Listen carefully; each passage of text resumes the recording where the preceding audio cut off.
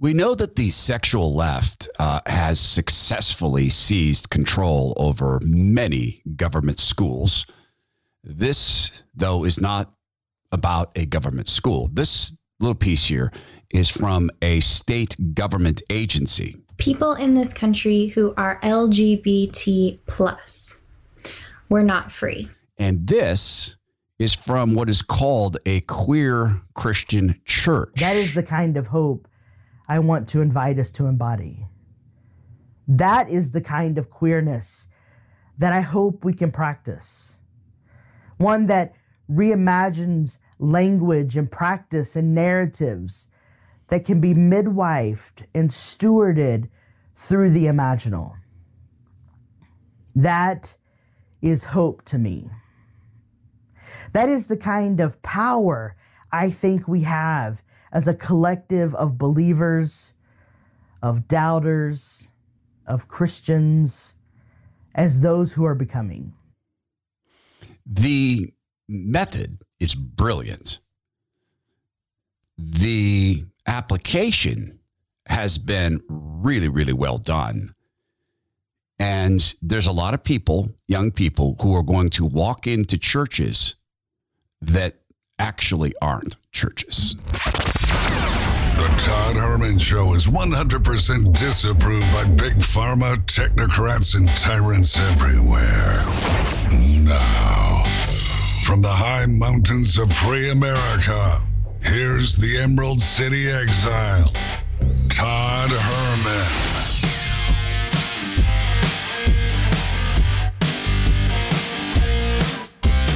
Today is the day the Lord has made, and these are the times through which God has decided we shall live. This is something we get to do because we've got great partners who support the program. Soda Weight Loss is one of those partners, and thank you for hooking up with them. It has been a joy to know that so many listeners have had good experiences with Soda Weight Loss at sodaweightloss.com, including my wife, by the way. We're on week 7, I believe, next week.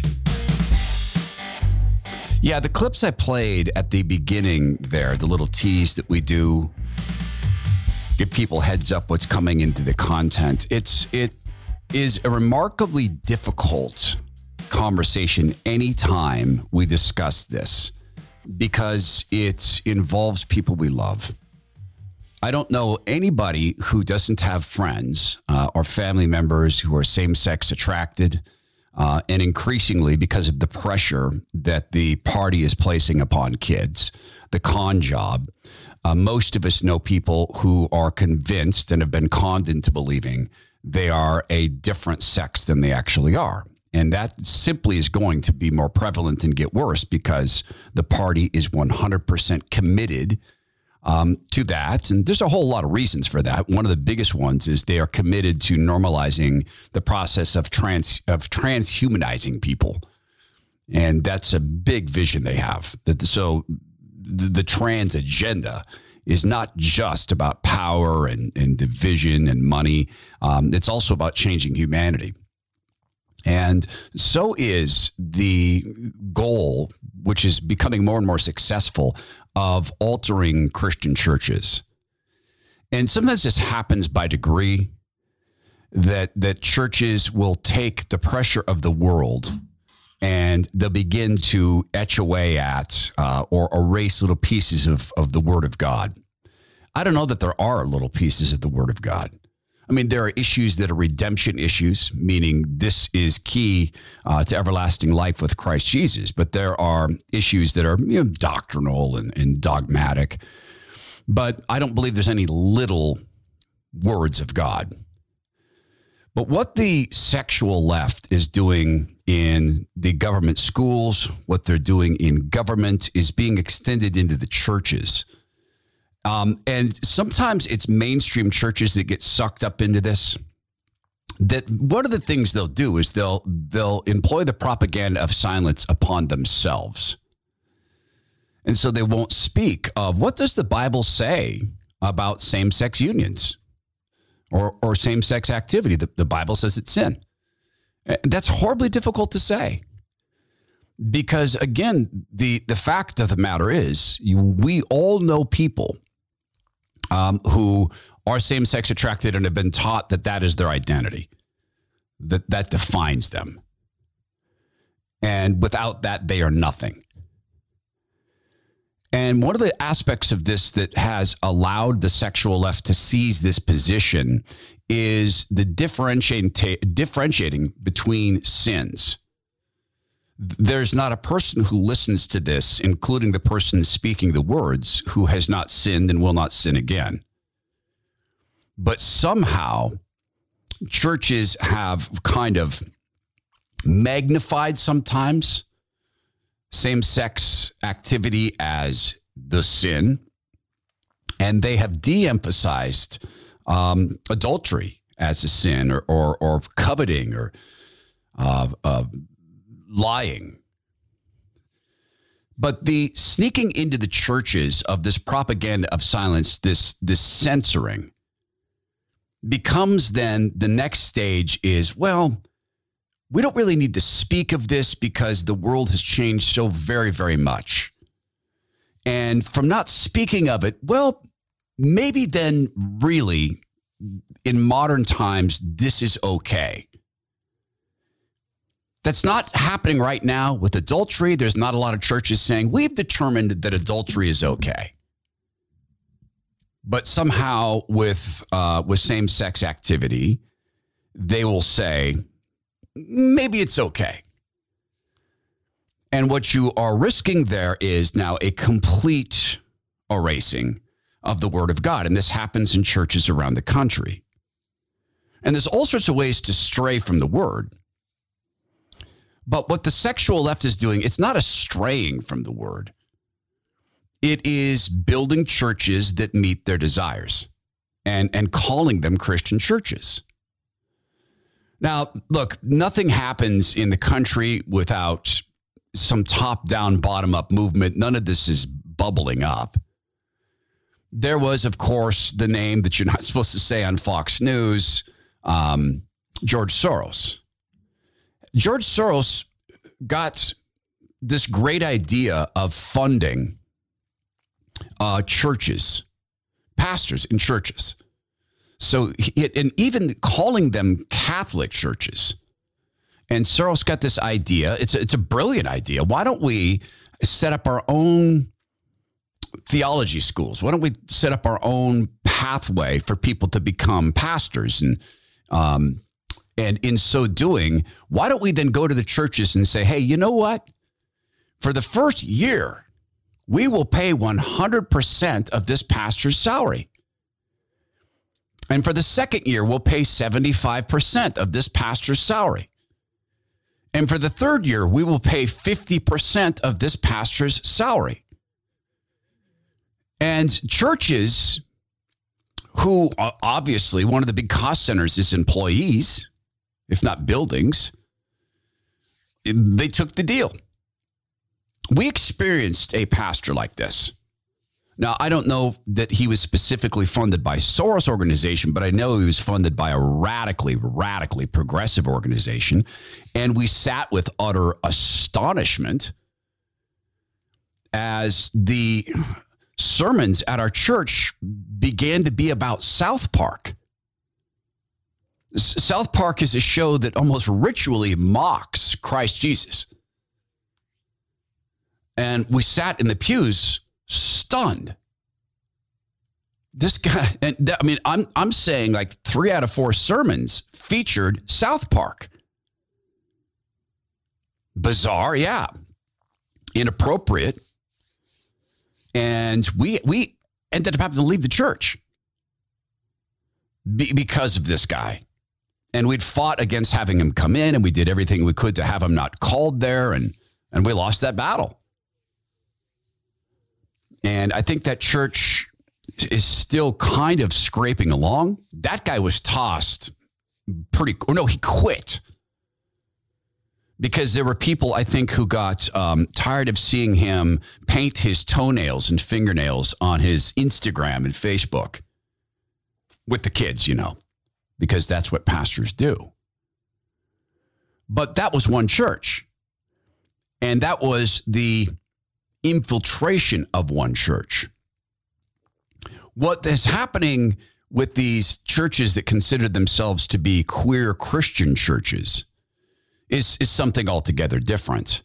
There is an organization called the Q Christian Fellowship.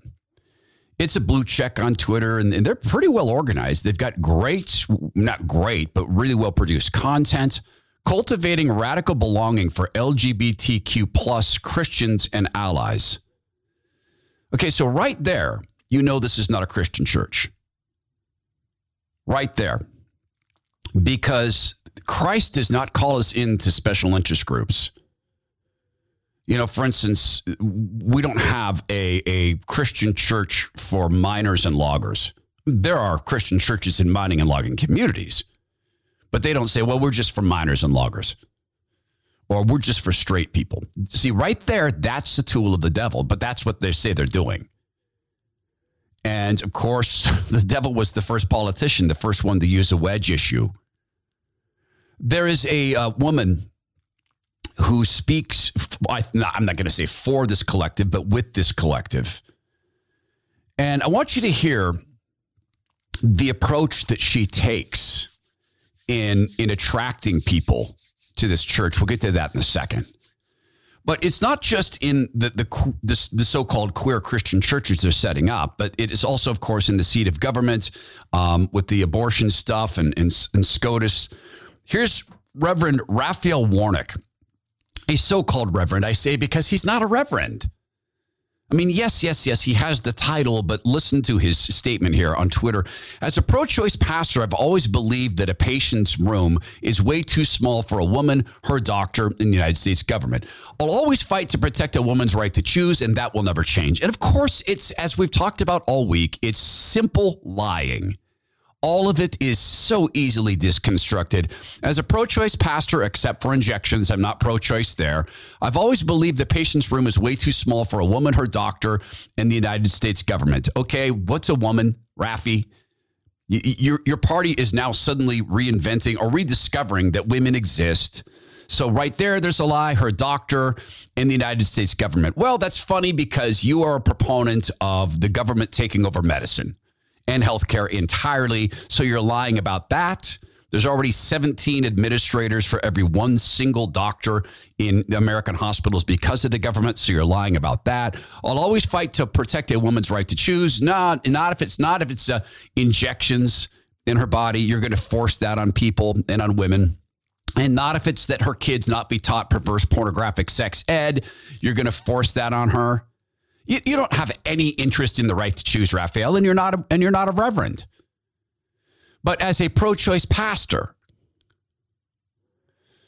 it's very difficult to make the case that you can be a pastor in good standing and also bespoil and decry and hate the 10 commandments, one of them being thou shalt not murder. It's a very difficult thing to say. I am a pastor, but this part of the 10 commandments I hate because it's inconvenient and it doesn't aid me in seeking power.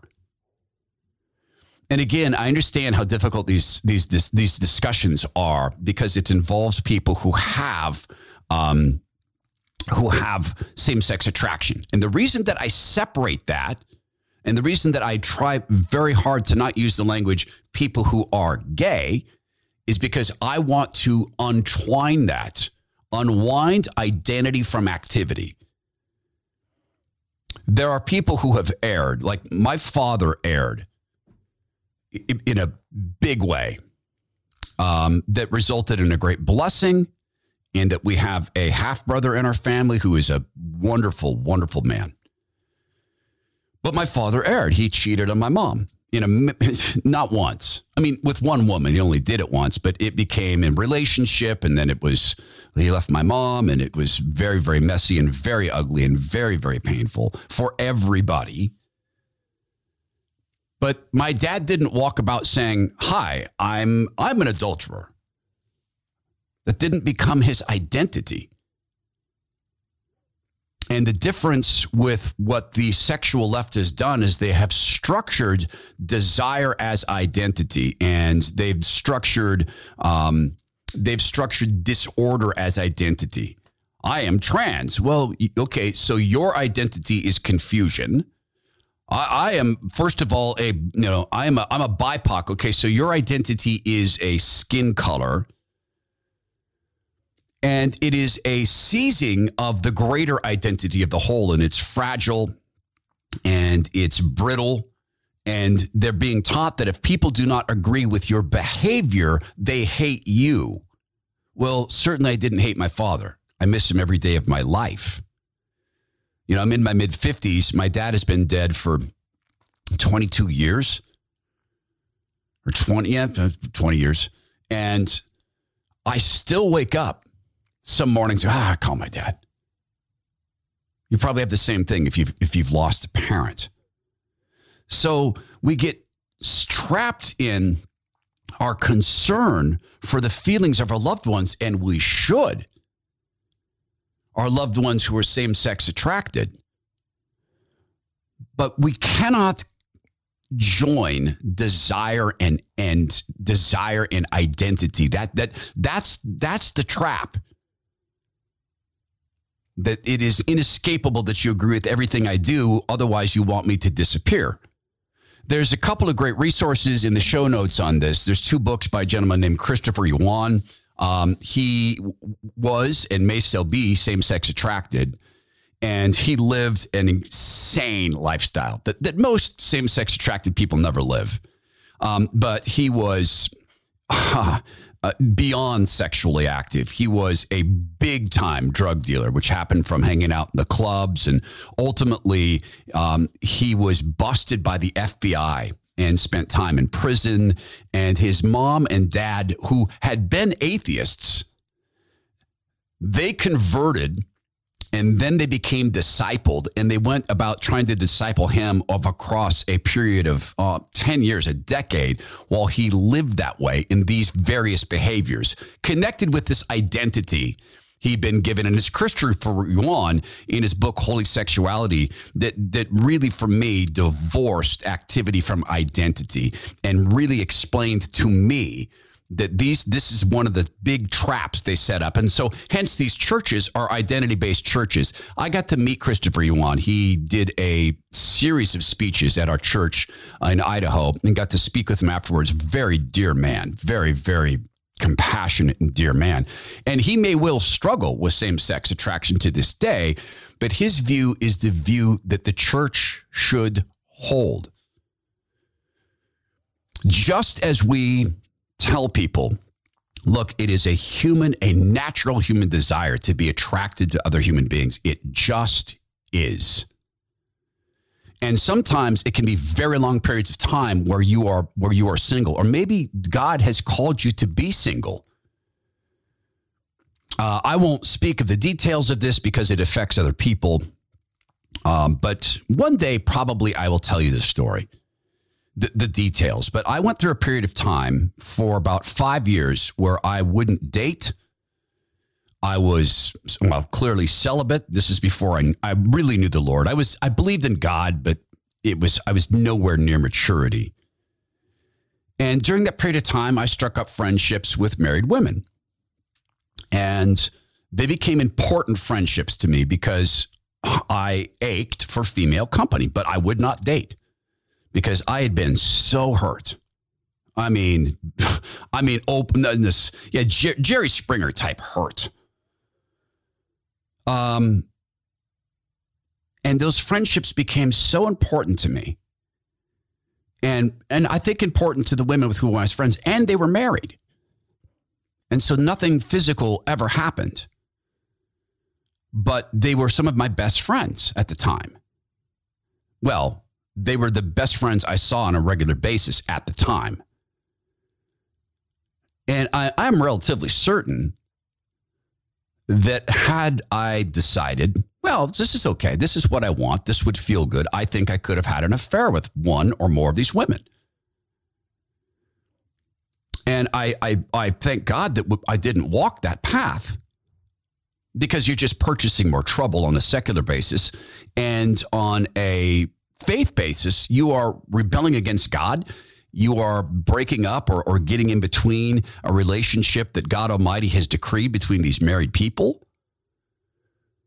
My point of this is 5 years of denying that.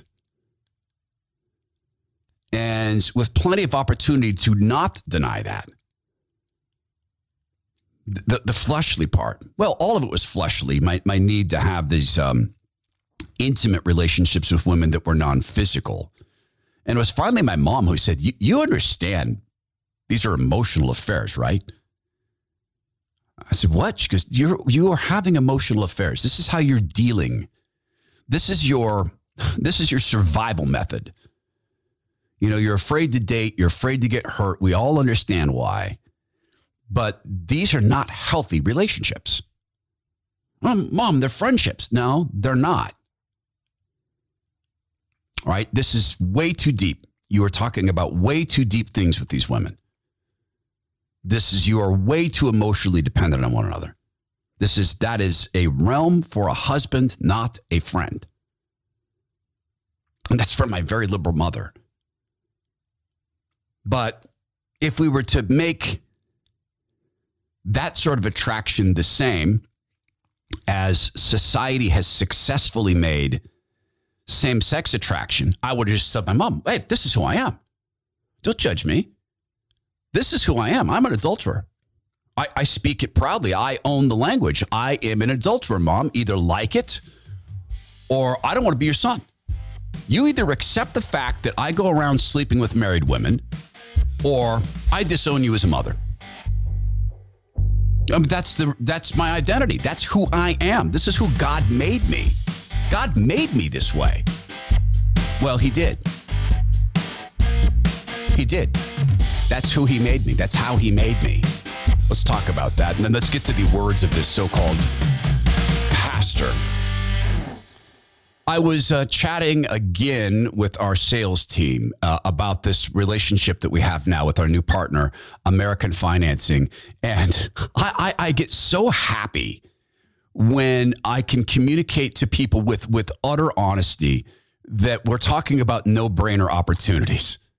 And I was just laughing about this, that the way the Lord works, particularly with this podcast, I'm just befuddled at his kindness to us. So American Financing at AmericanFinancing.net was with our friend Rush Limbaugh for, I think a decade or more. God rest Rush.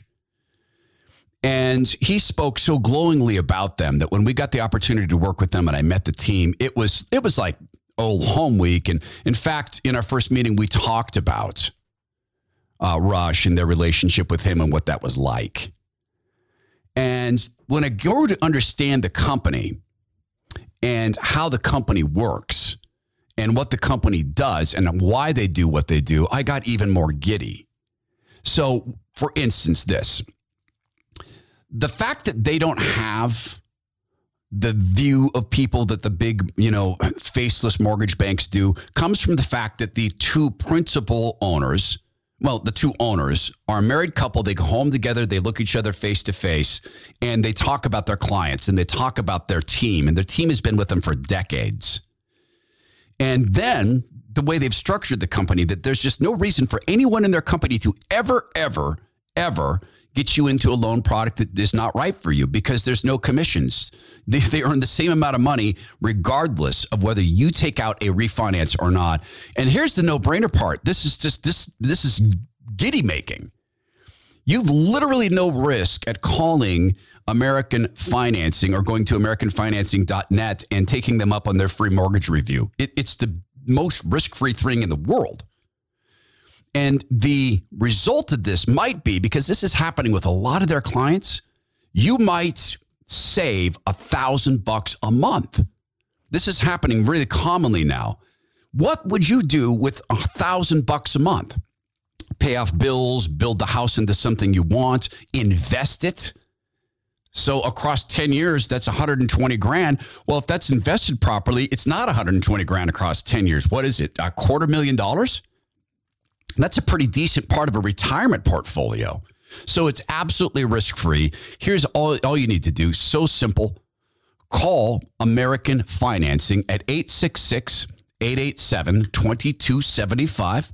If you start now, by the way, you might be able to close your refinance within 10 days. They're open nights and weekends because they want to get things done quickly for their clients. American Financing, 866-887-2275 or visit AmericanFinancing.net.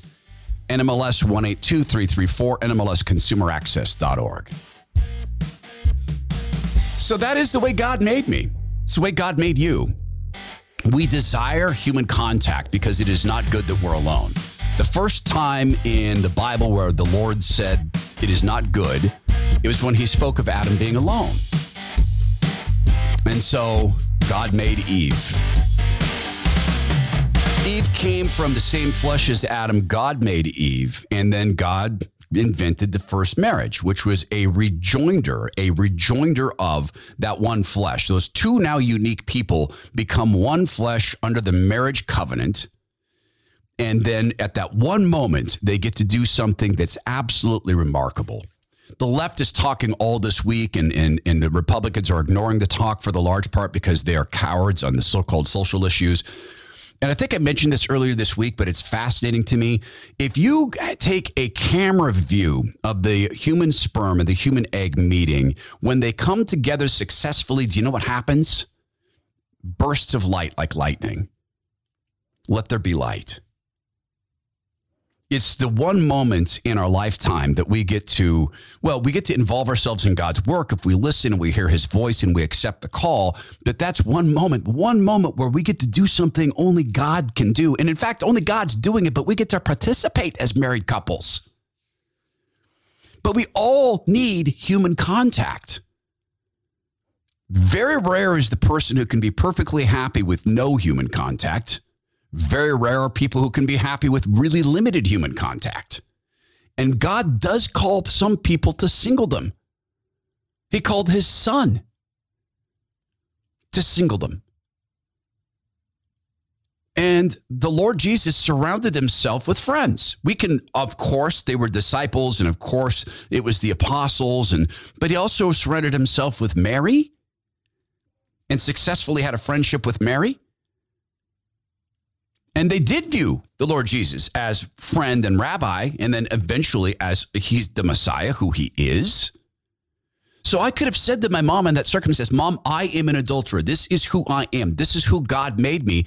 And she could say, yeah. But now my mom views faith in a much more liberal way than I do. And that worries me. But even she would say, no, you are not an adulterer. That's something that you're tempted to do or that you did. And even people who've done it, that's not who you are. This is the great trick of the left with same-sex attraction. And you could take it to any sexual activity, and I don't want to belabor the point, but you could take any sexual activity and say, that's what I am. Accept it. Celebrate it. And the church has played along to some degree by de-emphasizing some carnal sins in favor of others. And now the church has stopped talking about them altogether. So this is all a way to build up to, we've talked about on the show before, how would you approach this with someone who's same-sex attracted if they came to you and said, do you think my lifestyle is a sin? A friend of mine, really, really wiser young man, said to me that his response would be, it's not my thoughts that define that. I believe the Bible is true, and the Bible defines it that way. I don't consider it my job to judge you. I have plenty of judging of myself to do. And yes, I do think there's a better way to live. It's a remarkably compassionate answer. So the con job now is just setting up identity-based churches. This is a woman who has achieved the title of doctor, probably theology, Robin Henderson Espinosa. Now, listen to this entire statement and understand what I view that she's doing here. And let me set the scene. It's not about body shaming. I promise it's not. I don't do that. I just want to set the scene. She's a larger woman. She's tattooed. She's in her office, and it looks like she's got a bunch of books in the background. I'm certain she's very well read, and I don't know whether she believes everything she says here. I tend to believe that she's caused herself to believe this because there's another need that we have, right? The need to be in human contact is part of a greater whole of us. It's not just the human contact that we crave. We crave the face of God.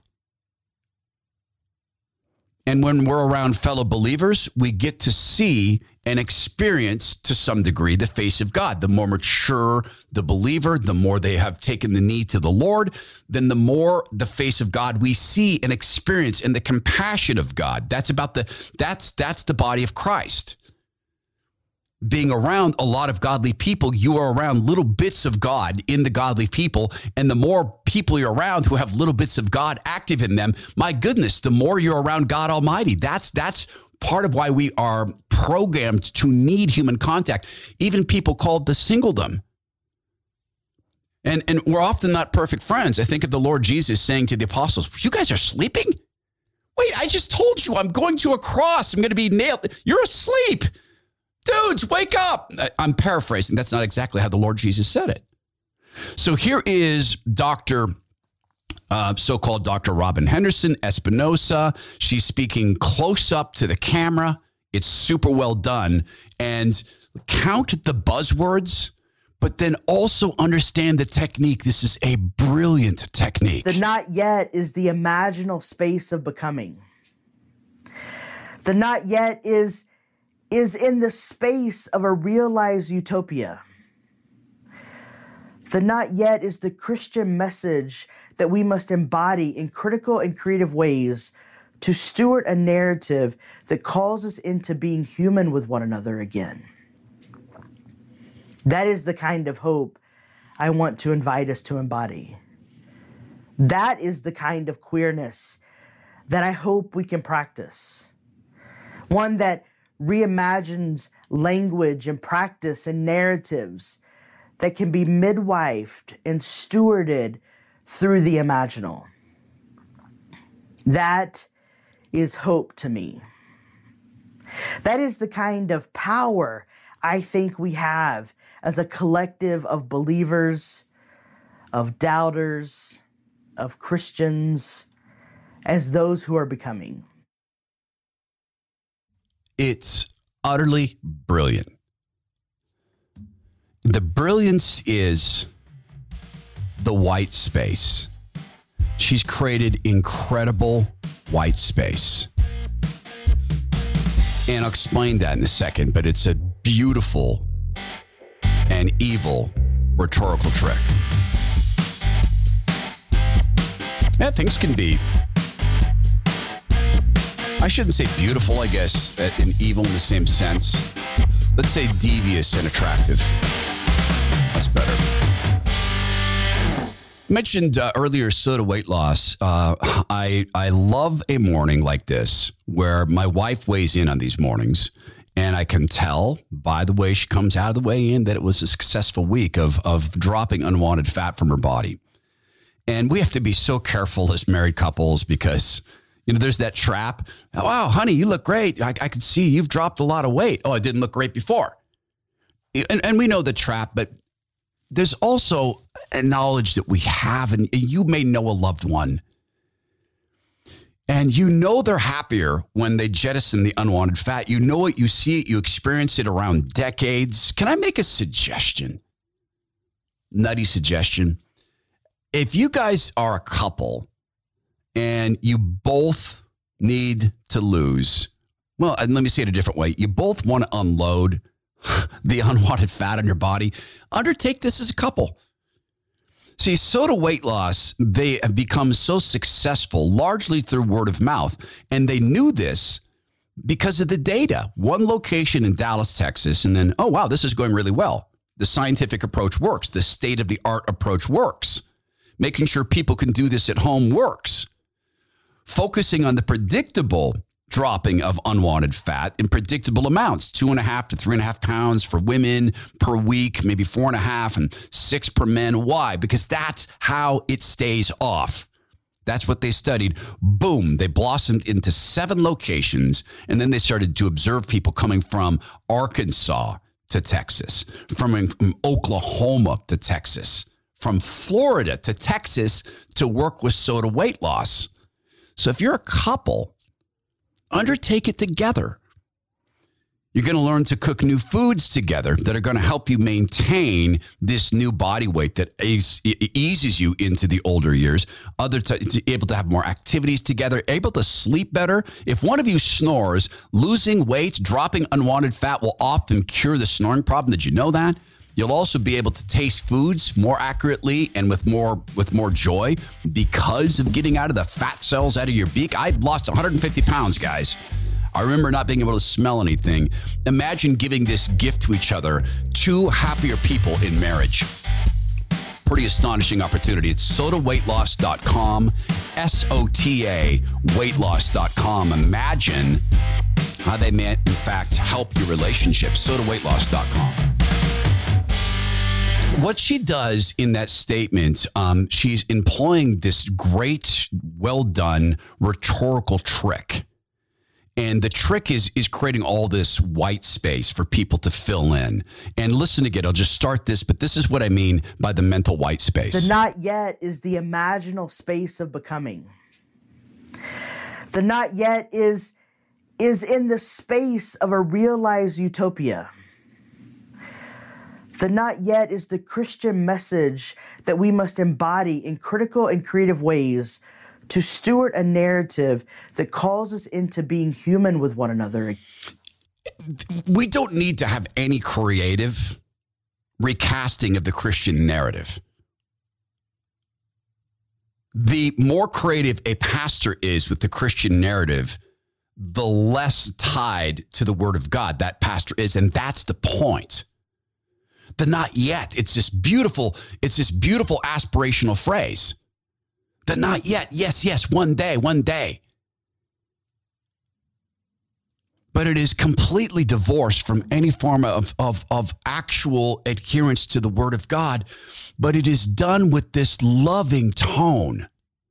And I've no doubt in my mind whatsoever that this so-called doctor loves gay people, or pardon me, see, I did it, same-sex attracted people. I've no doubt. I do too. I'm not willing to lie. But that's just a video. Here's where it gets so utterly messy. The rewriting of theology and doing it this way. And you start with a statement like that. And like, rhetorical white space is potent stuff, guys. It is so potent and so attractive.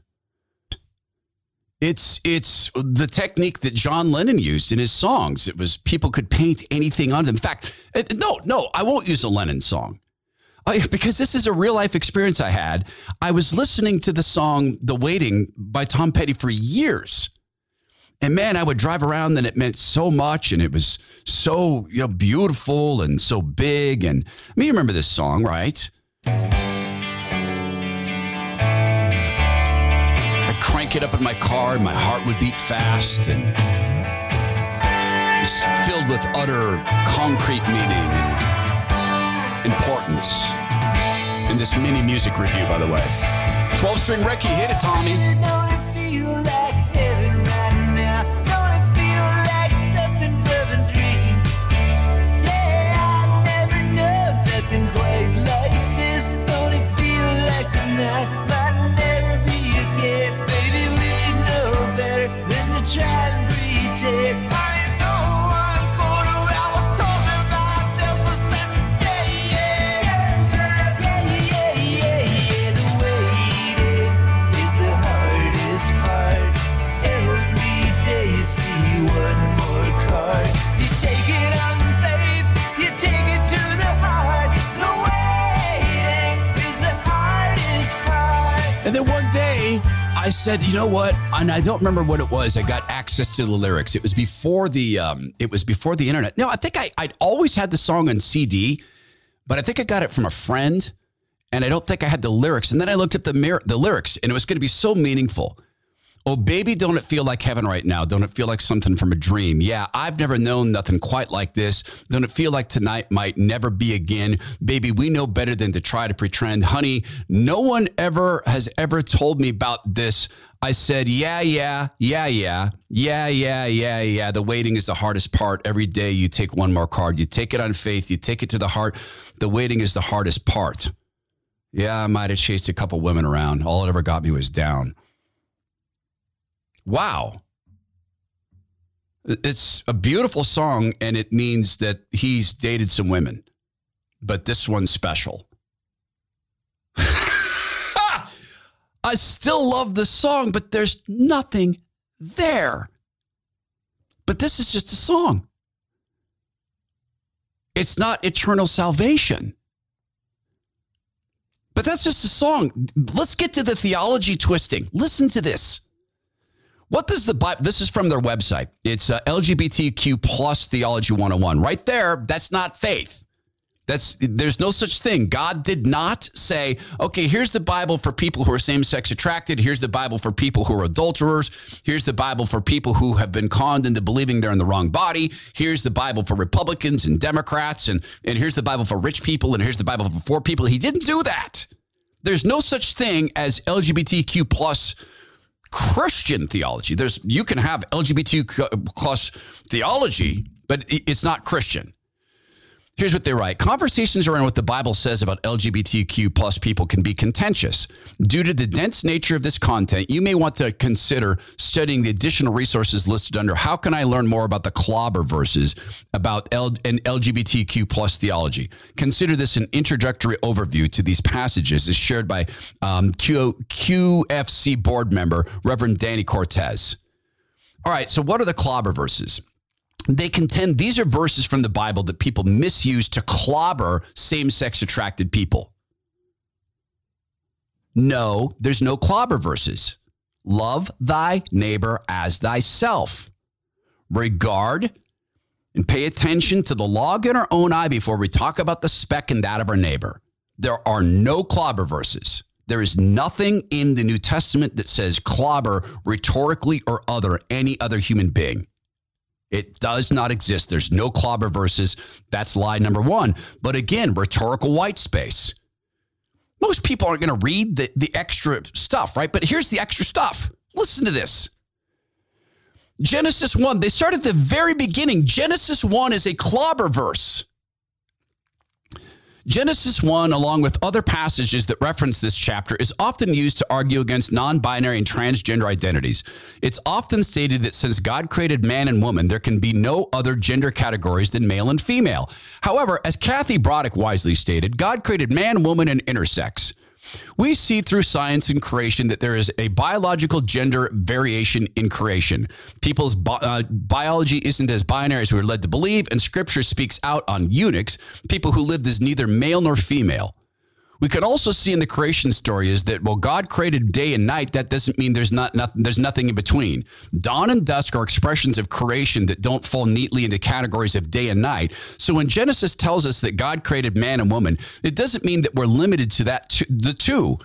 In this world, there are non-binary, gender fluid, transgender, and multifaceted expressions of the non-gendered image of God within creation. Rhetorical white space. Hello, Tom Petty. Hello, Cat in the Hat. And we shouldn't have to unwind this, but this is what people walk into church. When they walk into an identity-based church, they're getting exactly what they crave. Oh, what I do is not wrong. Oh, what I do is not wrong. This is great. God sponsors what I do. You can extend this to any sin. We can play the same game with thieving. I can pull out,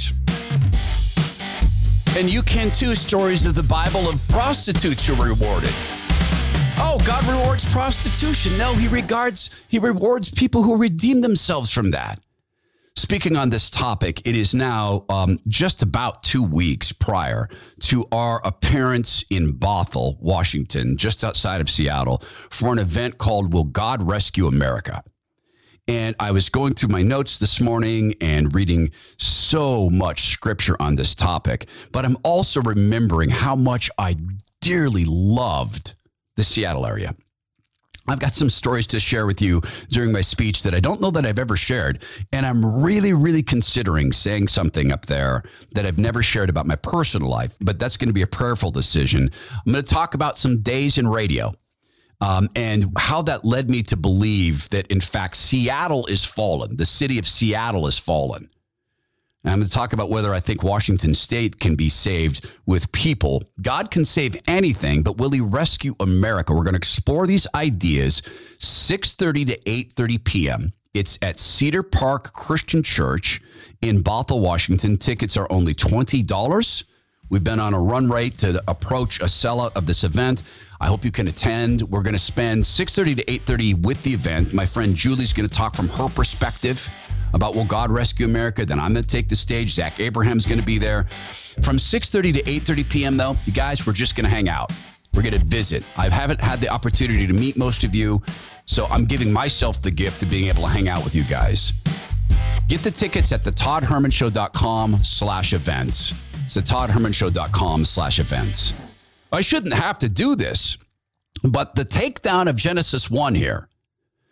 As Kathy Baldock wisely stated, God created man, woman, and intersex. We see through science and creation there is a biological gender variation in creation. No, we don't. No, we don't. What we see is that God has created the ability for mistakes to occur. Mistakes of poverty. So you're saying here that God created poor people, therefore God wants people to be poor. God has allowed suffering, therefore God wants people to suffer. That's not the case. God relies on us to help reduce suffering, not as these people are doing, increasing it. We're called to serve the least of these very, very clearly, and time and again. We're called to do that. We're called to be the people who help decrease suffering. And when there is suffering, to pray into it and to understand a greater purpose to it.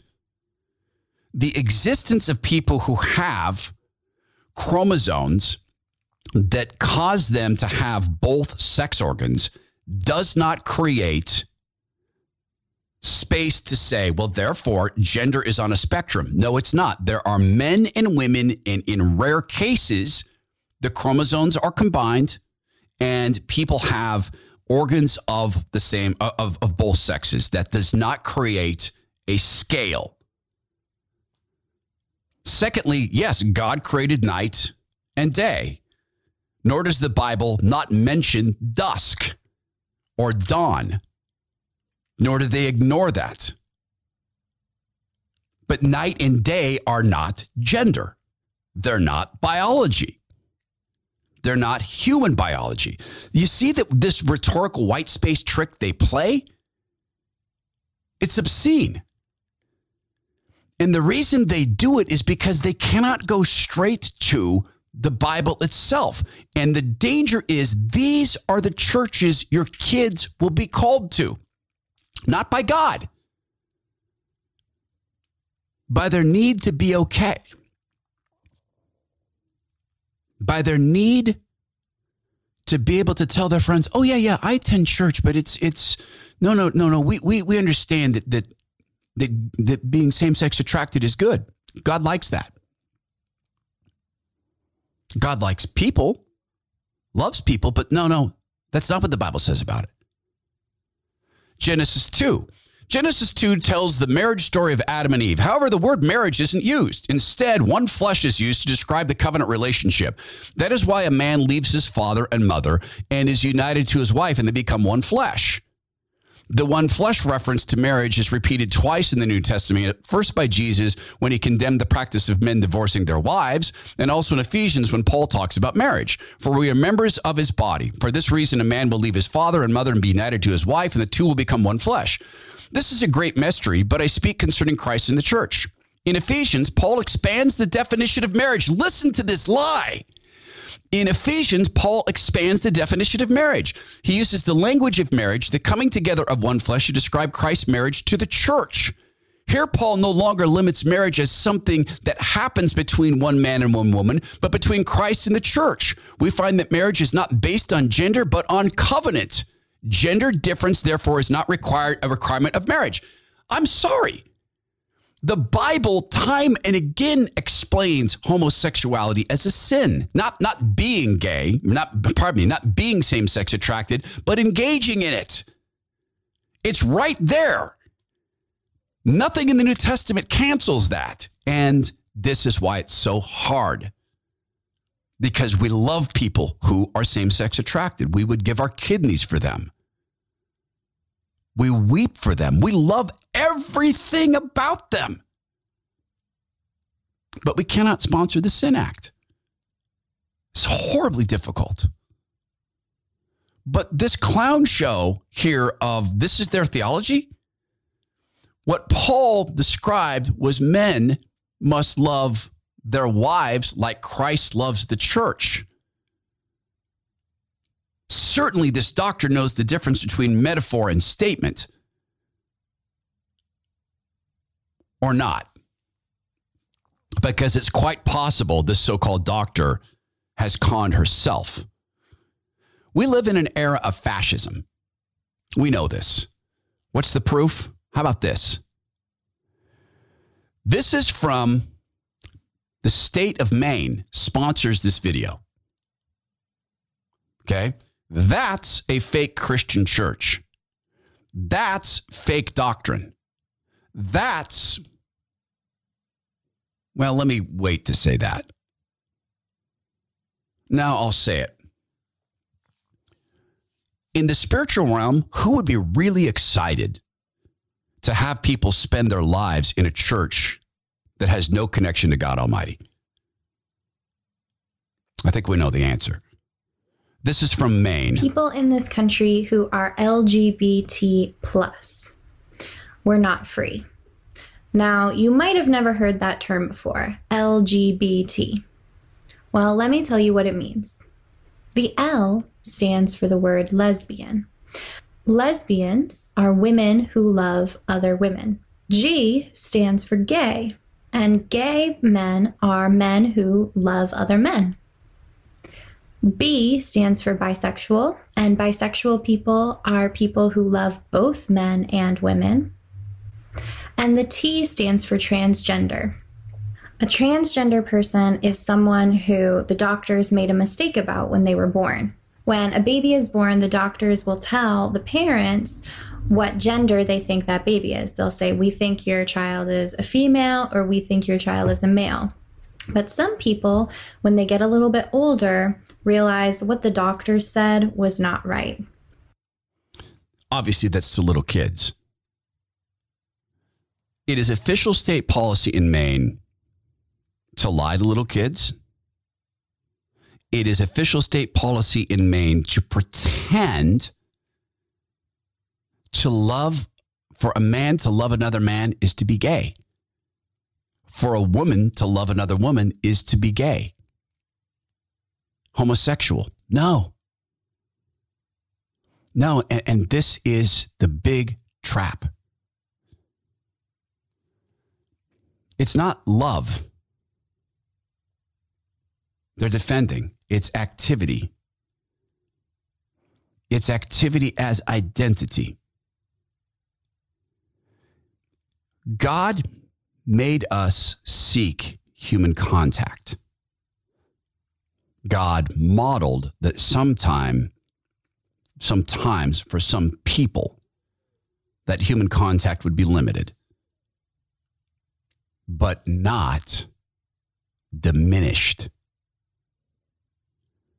The church, the actual Christian church, must do a better job of honoring singledom,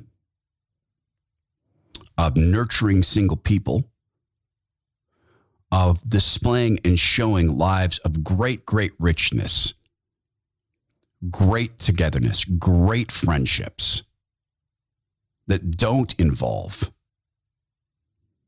sexuality. That is not the path that most people want for their lives. Sometimes it's the path that God needs us to walk, even for periods of time.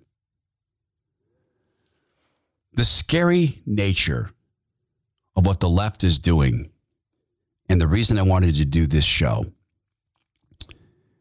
is because the greatest and most dangerous con spiritually that exists for our kids is they get to check a box, devote their lives to a Christian church, which simply cannot provide a connection to God or salvation. Please be on the watch for these churches in your neighborhoods, states, and for the ideology in your mainstream churches, because it's there. This is the Todd Herman Show. We so appreciate your support. Please go be well, be strong, be kind, and be loving of the person, and pray that they overcome the sin. And you can start, if you would, by praying that I overcome mine.